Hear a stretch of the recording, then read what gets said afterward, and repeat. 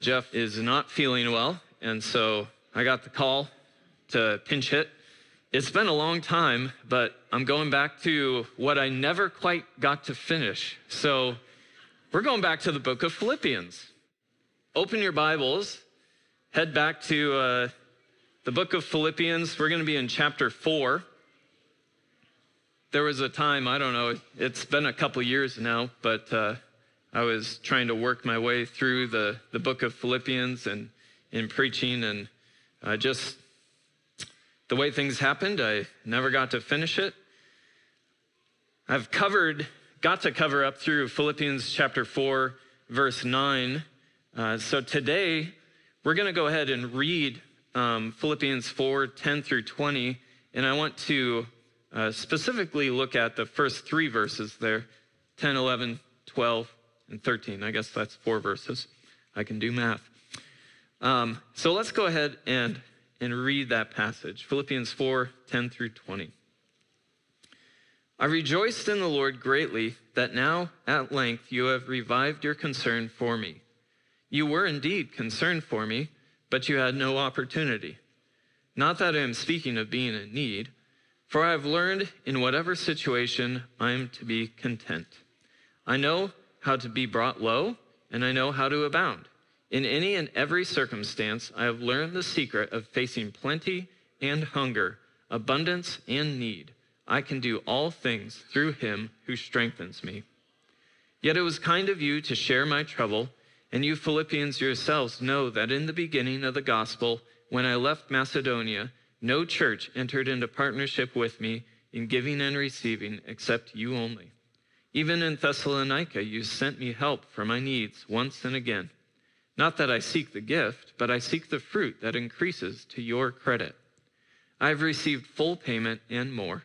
I am well supplied, having received from Epaphroditus the gifts you sent, a fragrant offering, a sacrifice acceptable and pleasing to God.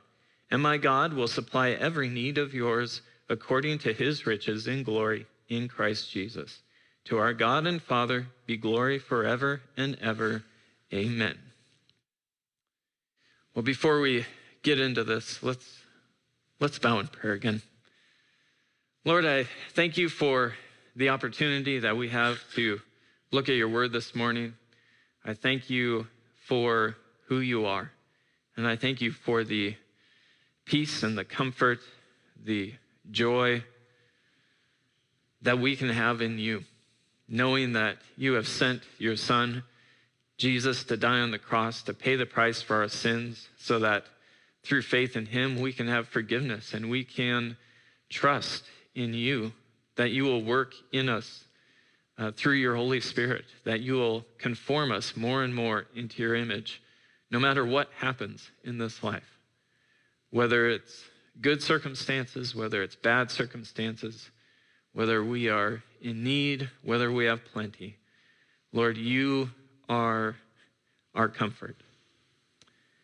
Lord, we pray that we would be content to have you and to be taught by you, no matter where we find ourselves. And Lord, we ask today that as we focus on these verses, that you will help each and every one of us to understand, to realize how you want us to view our life and our circumstances.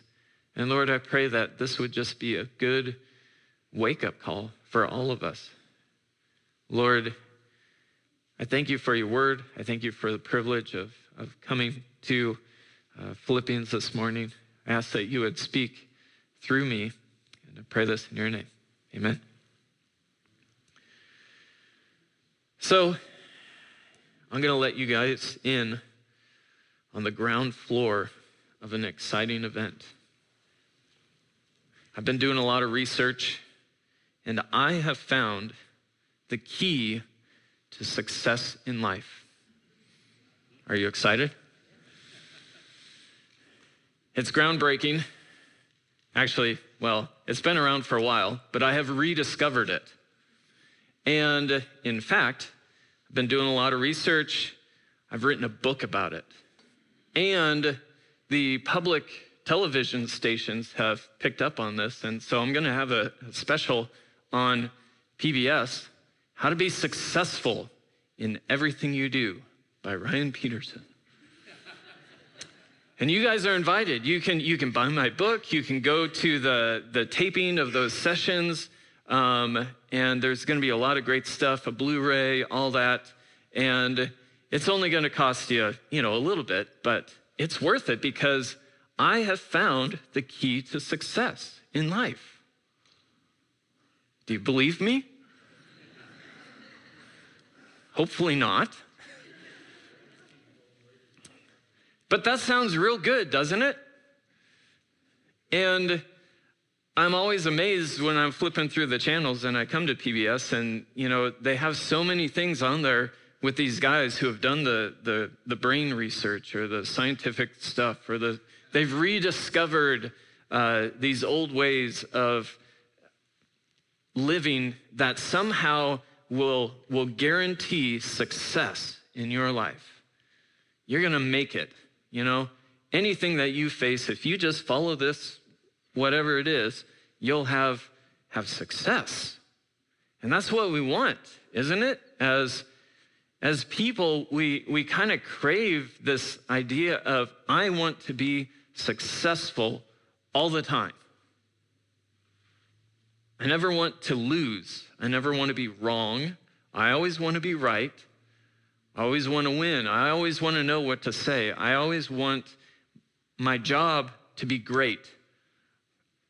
I want my house to not fall apart. I want it to be really nice.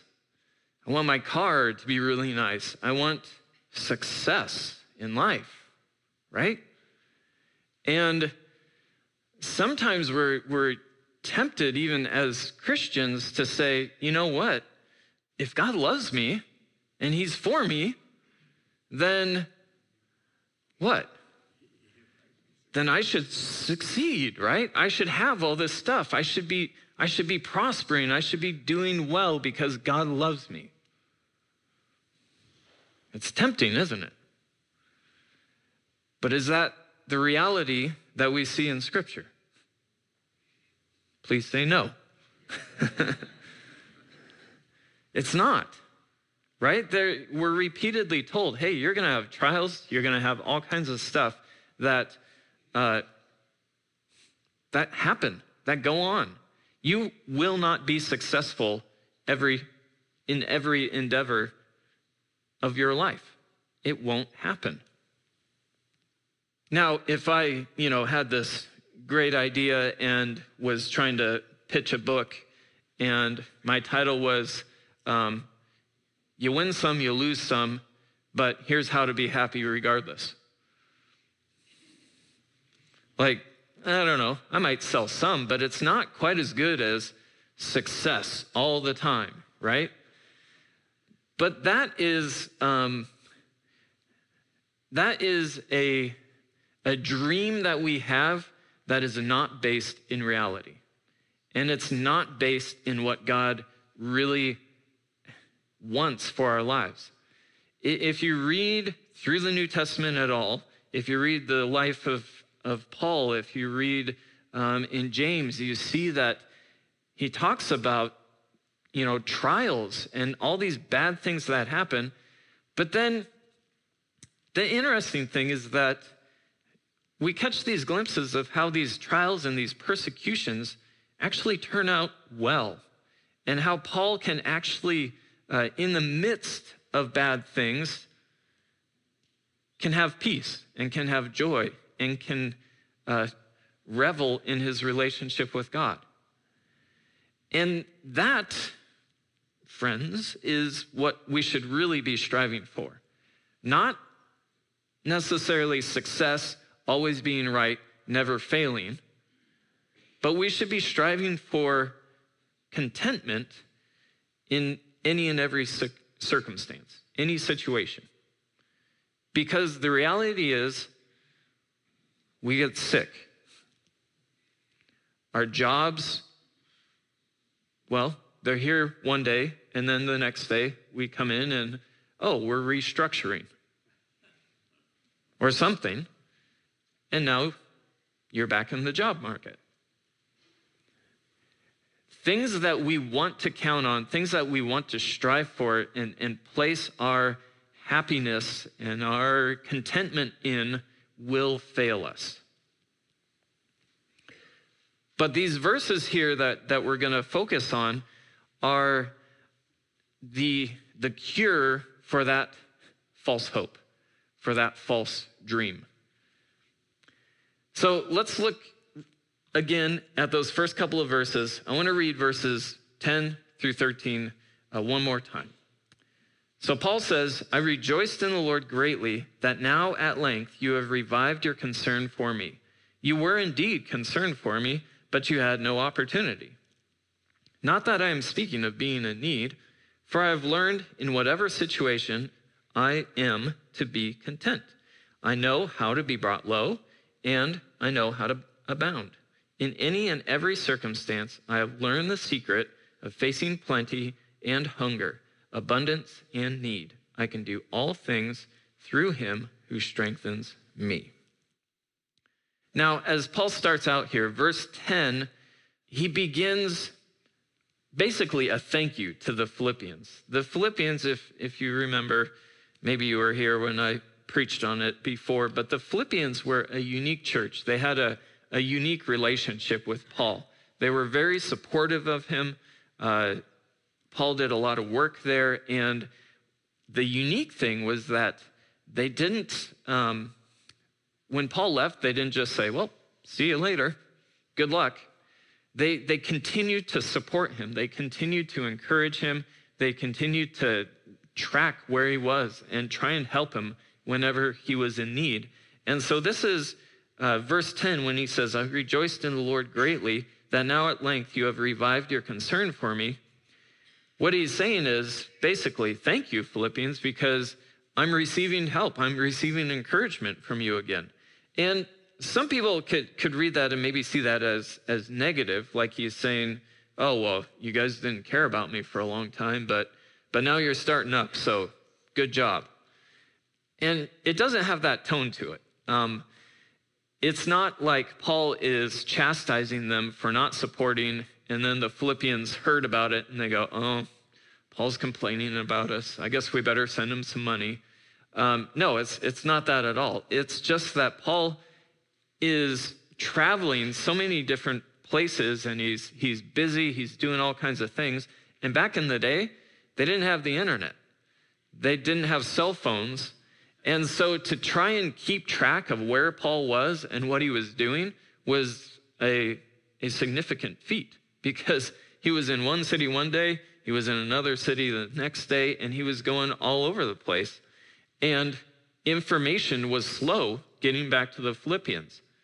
But whenever they figured out where he was and is he being taken care of, does he have any needs, when they heard that, if there was something that they could help with, they would send it. And so that's the situation here. Paul is just saying, I rejoice in the Lord greatly that now at length, so it's been a while since they've been able to connect, but at length you have revived your concern for me. You were indeed concerned for me, but you had no opportunity. See, that's the key. They've been concerned the whole time. They just haven't had opportunity to show Paul because he's been everywhere. But now, you remember where he is when he's writing the book of Philippians? He's in prison. Yeah. He's in Rome, and he's got nowhere better to go. He's chained to a guard, and he's finally kind of settled down into a place where information can catch up to the Philippians, and they go, oh, he's in Rome. He's in jail. Man, we got to help this guy. And so they're sending support. They're sending help to him. Now, that's the situation that these last verses are talking about. But then in verse 11 through 13, we get kind of a parenthesis. Paul is notorious for starting to talk about one thing and then stopping talking about that and just starting talking about something else with no real transition, no real like break. He's just talk. Oh, and talk. Oh, and talk. And he's got like 3 or 4 different things that he's talking about. And then all of a sudden he's back to the first thing that he's talking about. And sometimes it can be hard to follow. This is one of those situations where he starts out talking about the Philippians and their help and the fact that they've finally been able to track him down, and they're sending aid to him. But then 11 through 13, he takes this little parenthesis because he wants the Philippians to understand something. He's very thankful for what they're doing. He is very appreciative for the fact that they keep track of him, that they send him help. But he wants them to understand something, a greater perspective on being in need and receiving help. And so he takes these 3 verses to give them that perspective. And then in verse 14, he's back to the topic of their gift and their support for him. So what I want to focus on are these 3 verses here, verses 11, 12, and 13. In 11, he starts out saying, "Not that I am speaking of being in need, for I have learned in whatever situation I am to be content. I know how to be brought low, and I know how to abound. In any and every circumstance, I have learned the secret of facing plenty and hunger, abundance and need. I can do all things through him who strengthens me." So this is the perspective that Paul wants the Philippians to understand. It's in the context of them giving him support, helping him in his need, but he wants them to see that even if they weren't doing that, he would be okay. When he says, "Not that I am speaking of being in need," he's basically saying, he's thanking the Philippians, but then he goes, but I want you guys just to understand, the reason I'm thanking you is because I love you, I appreciate you, not necessarily because of my actual need. Because I've learned something greater than living according to my needs. If Paul lived according to his needs, if his perspective on life, if his emotions, if his attitude were based on his physical needs, that guy would have been a train wreck. Because one day he had plenty, and the next day he had nothing. One day he was free, the next day he was in jail. One day he was pouring into some really key leaders in the church, and it was just amazing, and they were growing like crazy, and it was awesome. And the next day he was being betrayed. So if he had lived his life according to circumstance and according to need, he would have been all over the place. One day he would have been happiest person in the world. "Oh, Paul, why are you so happy?" "Well, everything's great." Next day, he would have been depressed, on the verge of suicide. "Oh, Paul, what's wrong?" "Well, this guy said something mean about me, and well, I don't have much money right now. I'd really like that new Camel, but I can't get it." And like, circumstances and needs are not why he is thanking the Philippians, and he wants them to understand that they should not live their lives according to needs or circumstances either.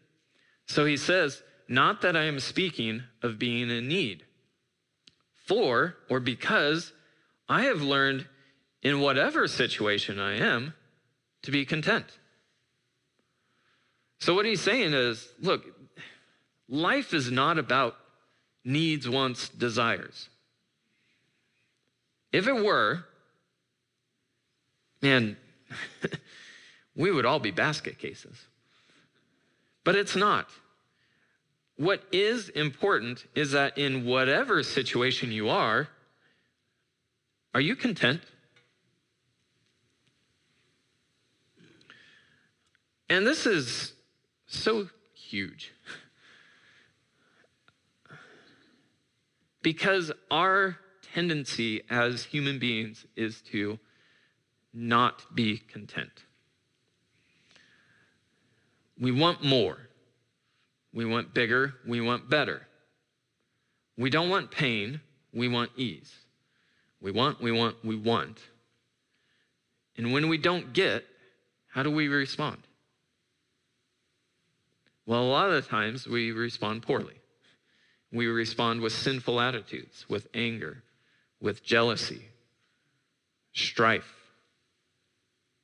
All those things come from our discontentment.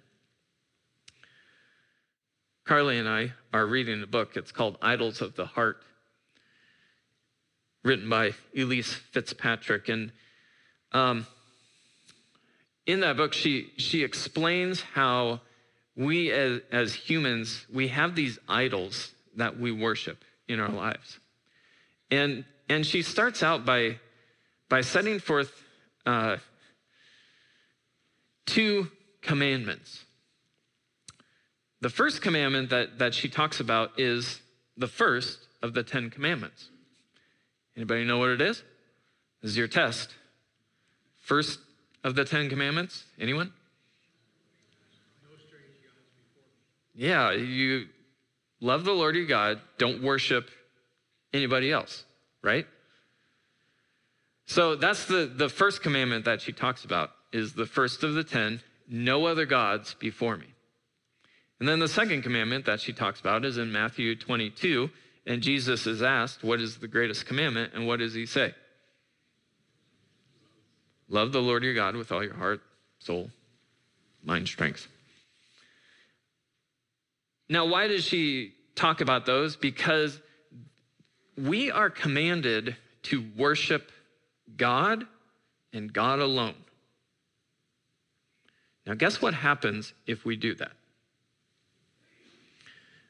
When we're talking about worship, what we're talking about is our focus, our hope, and where do we find contentment? Where do we find peace? Where do we find joy? That's what we're talking about when we're talking about worship. And if we worship God and God alone, then in our life, when things come up, different circumstances, if we are worshiping God, we can be content in that. Because God does not change. He never leaves. He'll never forsake us. He's always there, no matter what. And so if we focus our worship on him, we're good. But what do? We are scatterbrained in our worship. And we want to worship God and God alone. But then the job creeps in. And we start to worship our career a little bit. And we spend a lot of time and energy in it. And we start to look at our career as that thing that will bring us ultimate joy and happiness and peace. If I can just get things right with my career, then life will be good. And what have we done? We've created an idol. We've taken our eyes off of God as our one true source of joy and peace and strength, and we have created an idol, and it's called your job. Well, maybe it's not your job. Maybe it's, I want to find the right person. And if I just find that right person, then it's going to be beautiful. It's going to be like a Hallmark movie, you know? About an hour and 40 minutes into it, something's going to happen that kind of makes us not quite so sure if we're right for each other. But then by the last 5 minutes, it's clear that we are meant for each other and life is just going to be good. But if we are looking to the right person for joy, happiness, contentment, all of that, what have we done? We've created an idol and we're worshiping that. And when that fails us, we lose peace, we lose contentment, we lose joy. And then we go, God, why would you do this to me?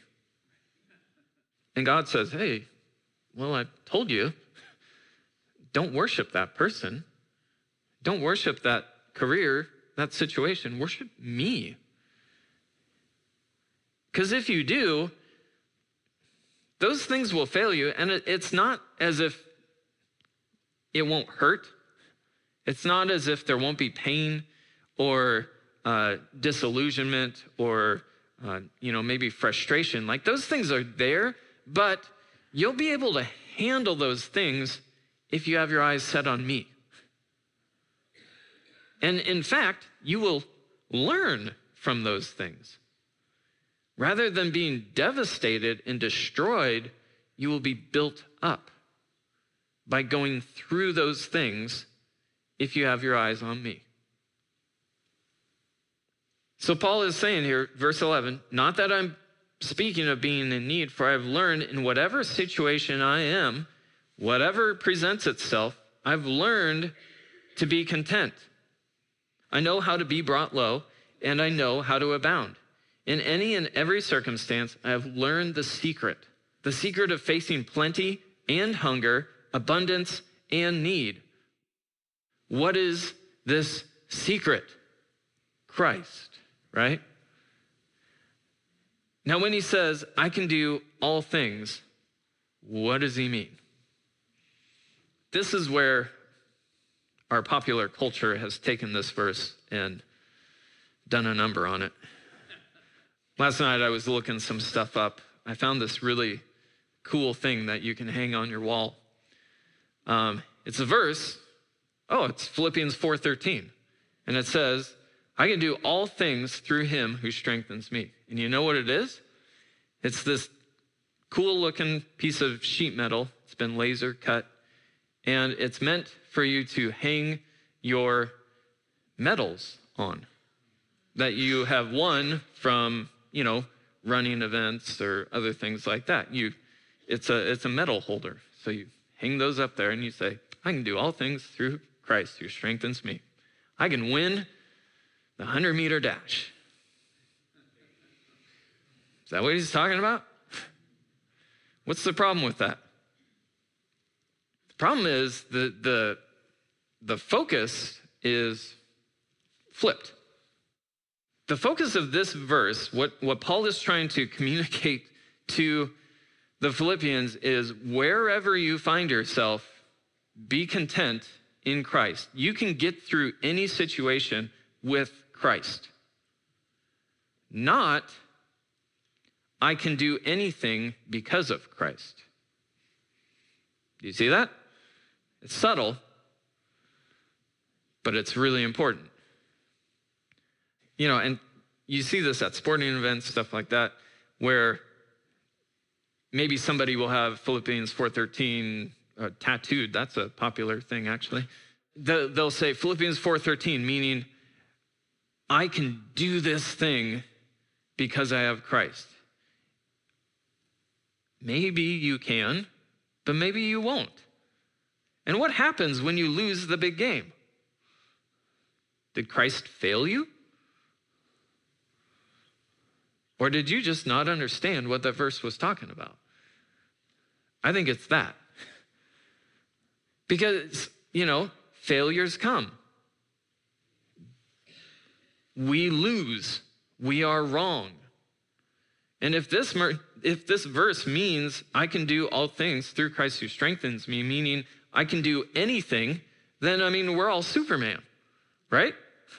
I can do anything. this would be great. I've always wanted to fly. I can do all things through Christ who strengthens me. Ready?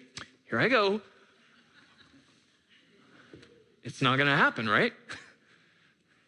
No, because I've got it flipped. I'm looking at this as I get what I want because of Jesus, whereas Paul is saying, no. You can have contentment in any situation because you have Jesus. And whatever is going on, if you focus on Jesus, he will lead you through. But that doesn't guarantee that it's going to be good circumstances. Now, I don't necessarily recommend this guy as a really in-depth philosopher, but I just stumbled upon a video of a guy named Jefferson Bethke. Have you ever heard of him?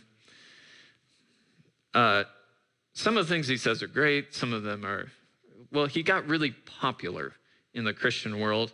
And so he started putting a lot of stuff out, and some of it's good. Some of it is kind of like, so I just warn you, he's not the best source. But when he was talking about this verse, I thought what he said was pretty good. He was talking about Philippians 4:13, and basically he says it's not a verse to get you pumped up to do something awesome. It's a verse to examine your life by and one to fall back on in hard times. Again, you see the difference? Because we want to use this as like our get motivated, get pumped up to do something awesome verse, but it's not that. That's not what it's meant to be. And if you look at the situation that Paul was in, he doesn't mean it to be that. If that's what he meant, then he would have been bragging about how awesome he is and how awesome his circumstances are. And I've been able to do all this through Christ. Woo! But he's not saying that. He's saying, man, I've been through some hard stuff. I've been through some good stuff. And in all of it, I'm focused on Christ. And this is really the logical conclusion of a lot of the things that he talks about in this book of Philippians. If you look back to chapter 1, verses 27 through 30, Paul says, "Only let your manner of life be worthy of the gospel of Christ, so that whether I come and see you or am absent, I may hear of you that you are standing firm in one spirit, with one mind, striving side by side for the faith of the gospel, and not frightened in anything by your opponents. This is a clear sign to them of their destruction, but of your salvation, and that from God. For it has been granted to you that for the sake of Christ you should not only believe in him, but also suffer for his sake, engaged in the same conflict that you saw I had, and now hear that I still have." Basically, Paul there is telling the Philippians, hey, you guys need to live your lives as if you were citizens of heaven living here on earth. And if you do that, there's a couple of things that you can be guaranteed. Number one, if you do that, you'll join with me in striving for the gospel, and that's going to be an awesome thing. But you know what else is going to come? Suffering. It's just part of the deal. If you're living like a citizen of heaven, if you're doing your job, and if we're one, working together as one, the gospel is going to go forward, but there's also going to be suffering. And it's going to be a struggle. And he says that in verse 30, engaged in the same conflict that you saw I had, and now hear that I still have. It's going to be hard. But take courage. You can do all things through Christ, who strengthens you. If you look at chapter 2, verses 14 through 15, my dad made me memorize this.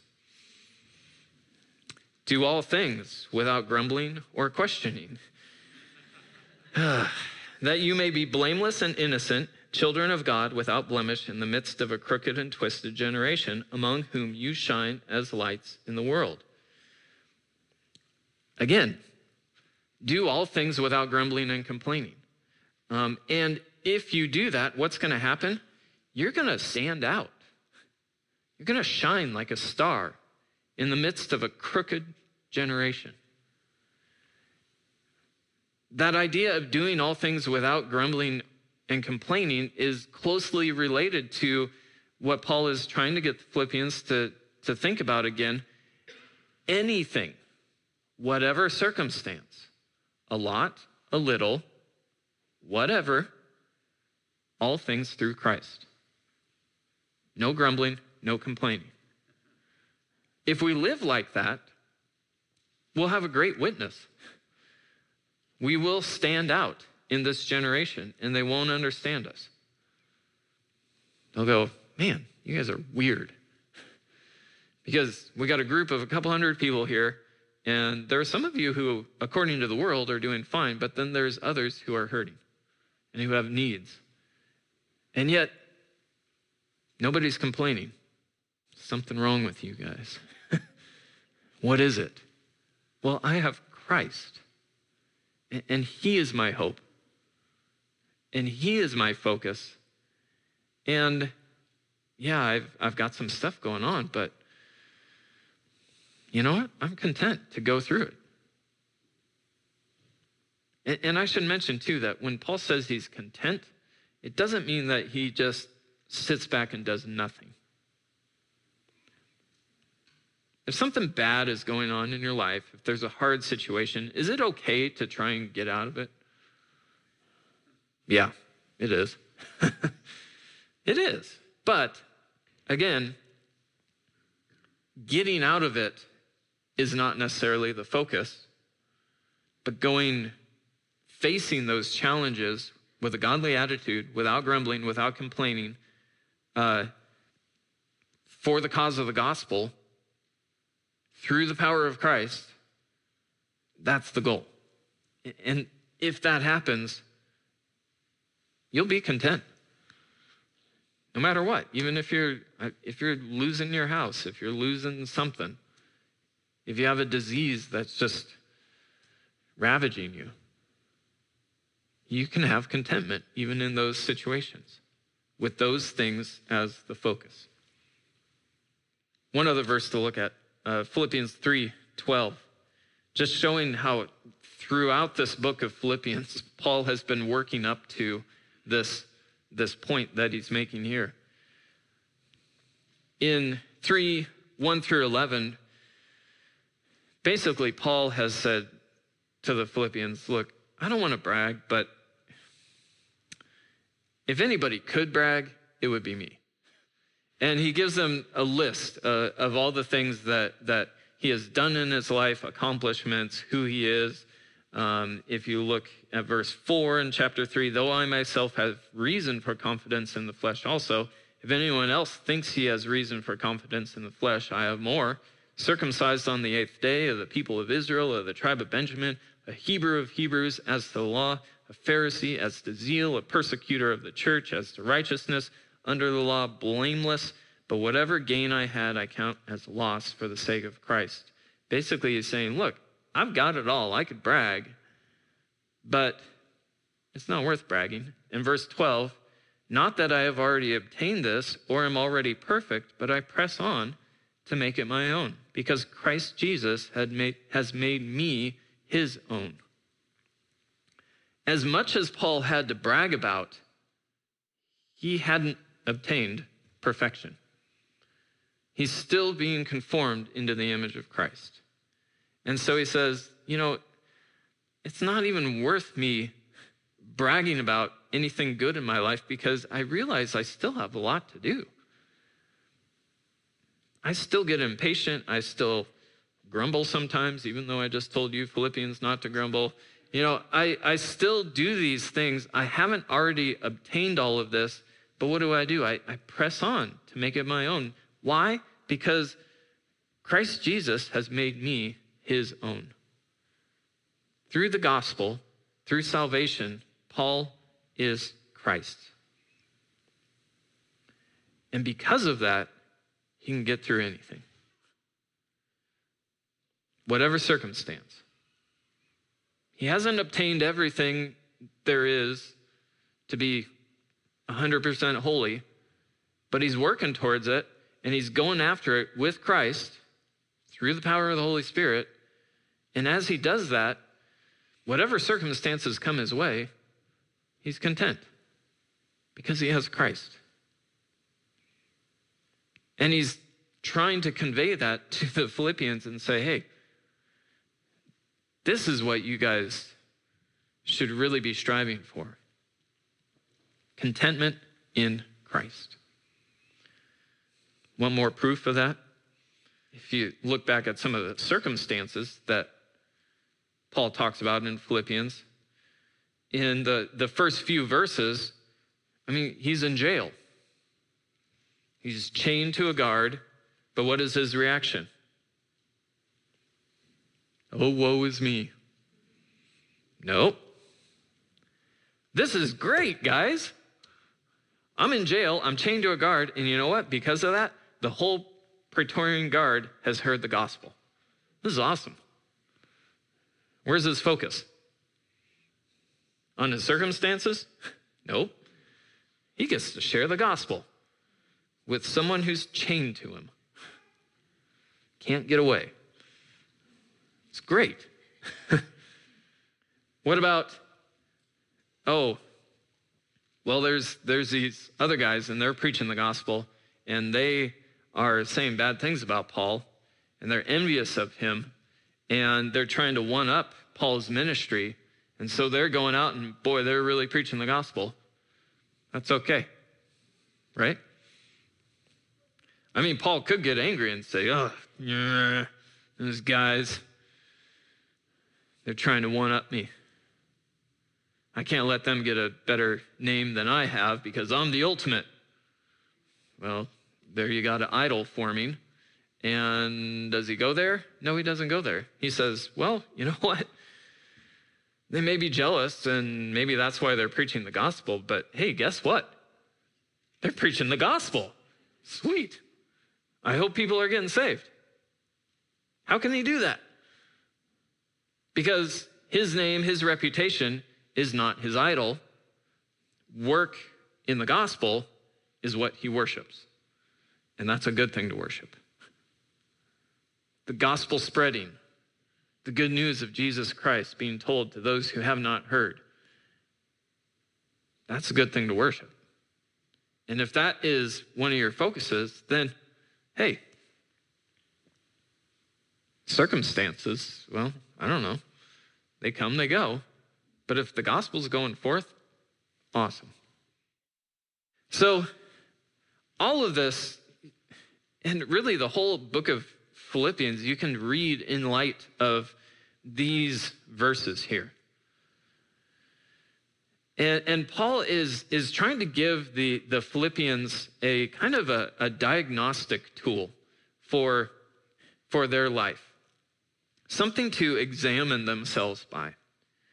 And they can do this in the present, and they can also look back on events in their life and say, you know what? Why was I discontent?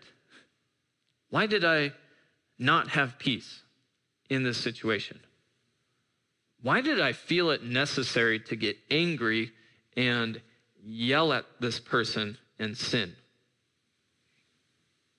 Chances are, one of the other idols that you worship was offended. So take Paul's situation. Somebody's preaching the gospel and they're doing it to say, I'm better than Paul. Paul's pride could have been an idol.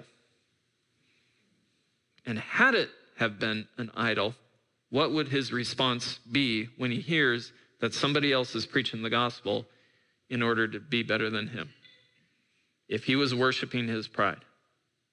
Could have been a lot of things. Most likely anger, talk bad about that guy, bring him down bring myself up, because he's worshiping pride, my name. But if he's worshiping God and the gospel and the truth, he's content. You see the difference? So this is a diagnostic for us. Examine our lives. What is it that gets us riled up? What is it that when we are sinning, why? What are we worshiping in that moment? Are we worshiping God, or are we worshiping something else? Are we going through this with Christ, or are we going through this on my own strength because I want to do something, whatever it is? Are you doing all things through him who strengthens you, or are you trying to do something on your own? And this is a diagnostic tool for us, but it's also a great comfort if we understand what Paul is thinking about here, because it really does mean that you can go through any circumstance of life. It really means that. With Christ and God as your focus, you can get through anything. It may turn out painful, but we can learn from pain. We can be healed of pain. But if Christ is the focus, you can be content in those situations. And, this message to the Philippians is put right in this bigger portion talking about their support for him, because he's happy for that support and he's praising God that he has support, but he just wants the Philippians to know, I'm so thankful for you guys, but my true happiness and contentment in life is not based on the fact that you guys are supporting me. It's based on Christ. And that is where you guys should put your true faith and hope. Put it in him. In fact, Philippians, you guys shouldn't even put much hope in me, because I might fail you. You're giving me this great gift and that's awesome, but I might fail. But Christ will never fail. So put your hope in him and continue to do those things that he would want you to do. So wrap things up here. These verses are a great contrast to the way that the world would tell you to live. The world would say success, success, success at all cost. Make a name for yourself. Go after what you want. Not necessarily bad to have ambition and to go after certain things, but what do you do when they fail? Have you made that an idol, and is that what you have been going after, and then when it fails, you're just crushed? Hopefully not. Hopefully you are going after that and putting energy into it, but still with God as your focus. He is the one you worship, and you worship him through different avenues of your life, but if he is in the middle, you can't fail. In the sense that you will be content in him. What you actually do may literally fail.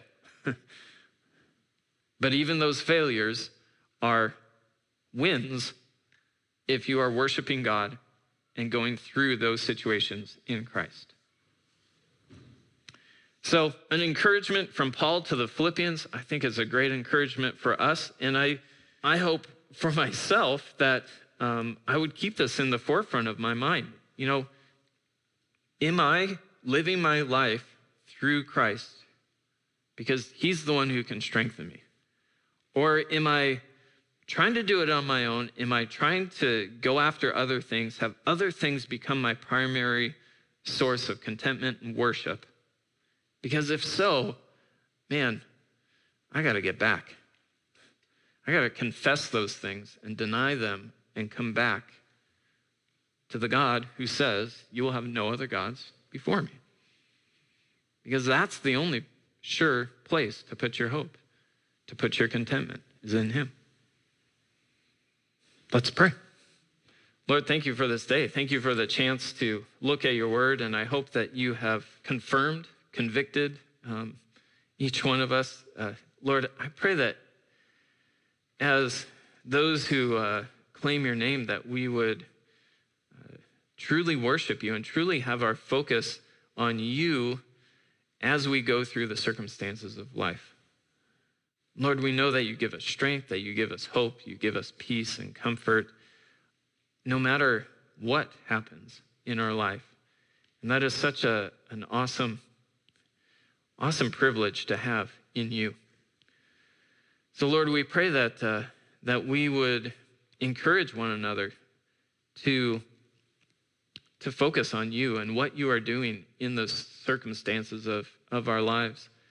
Help us to not be prone to doubt you or to look to other things instead of you.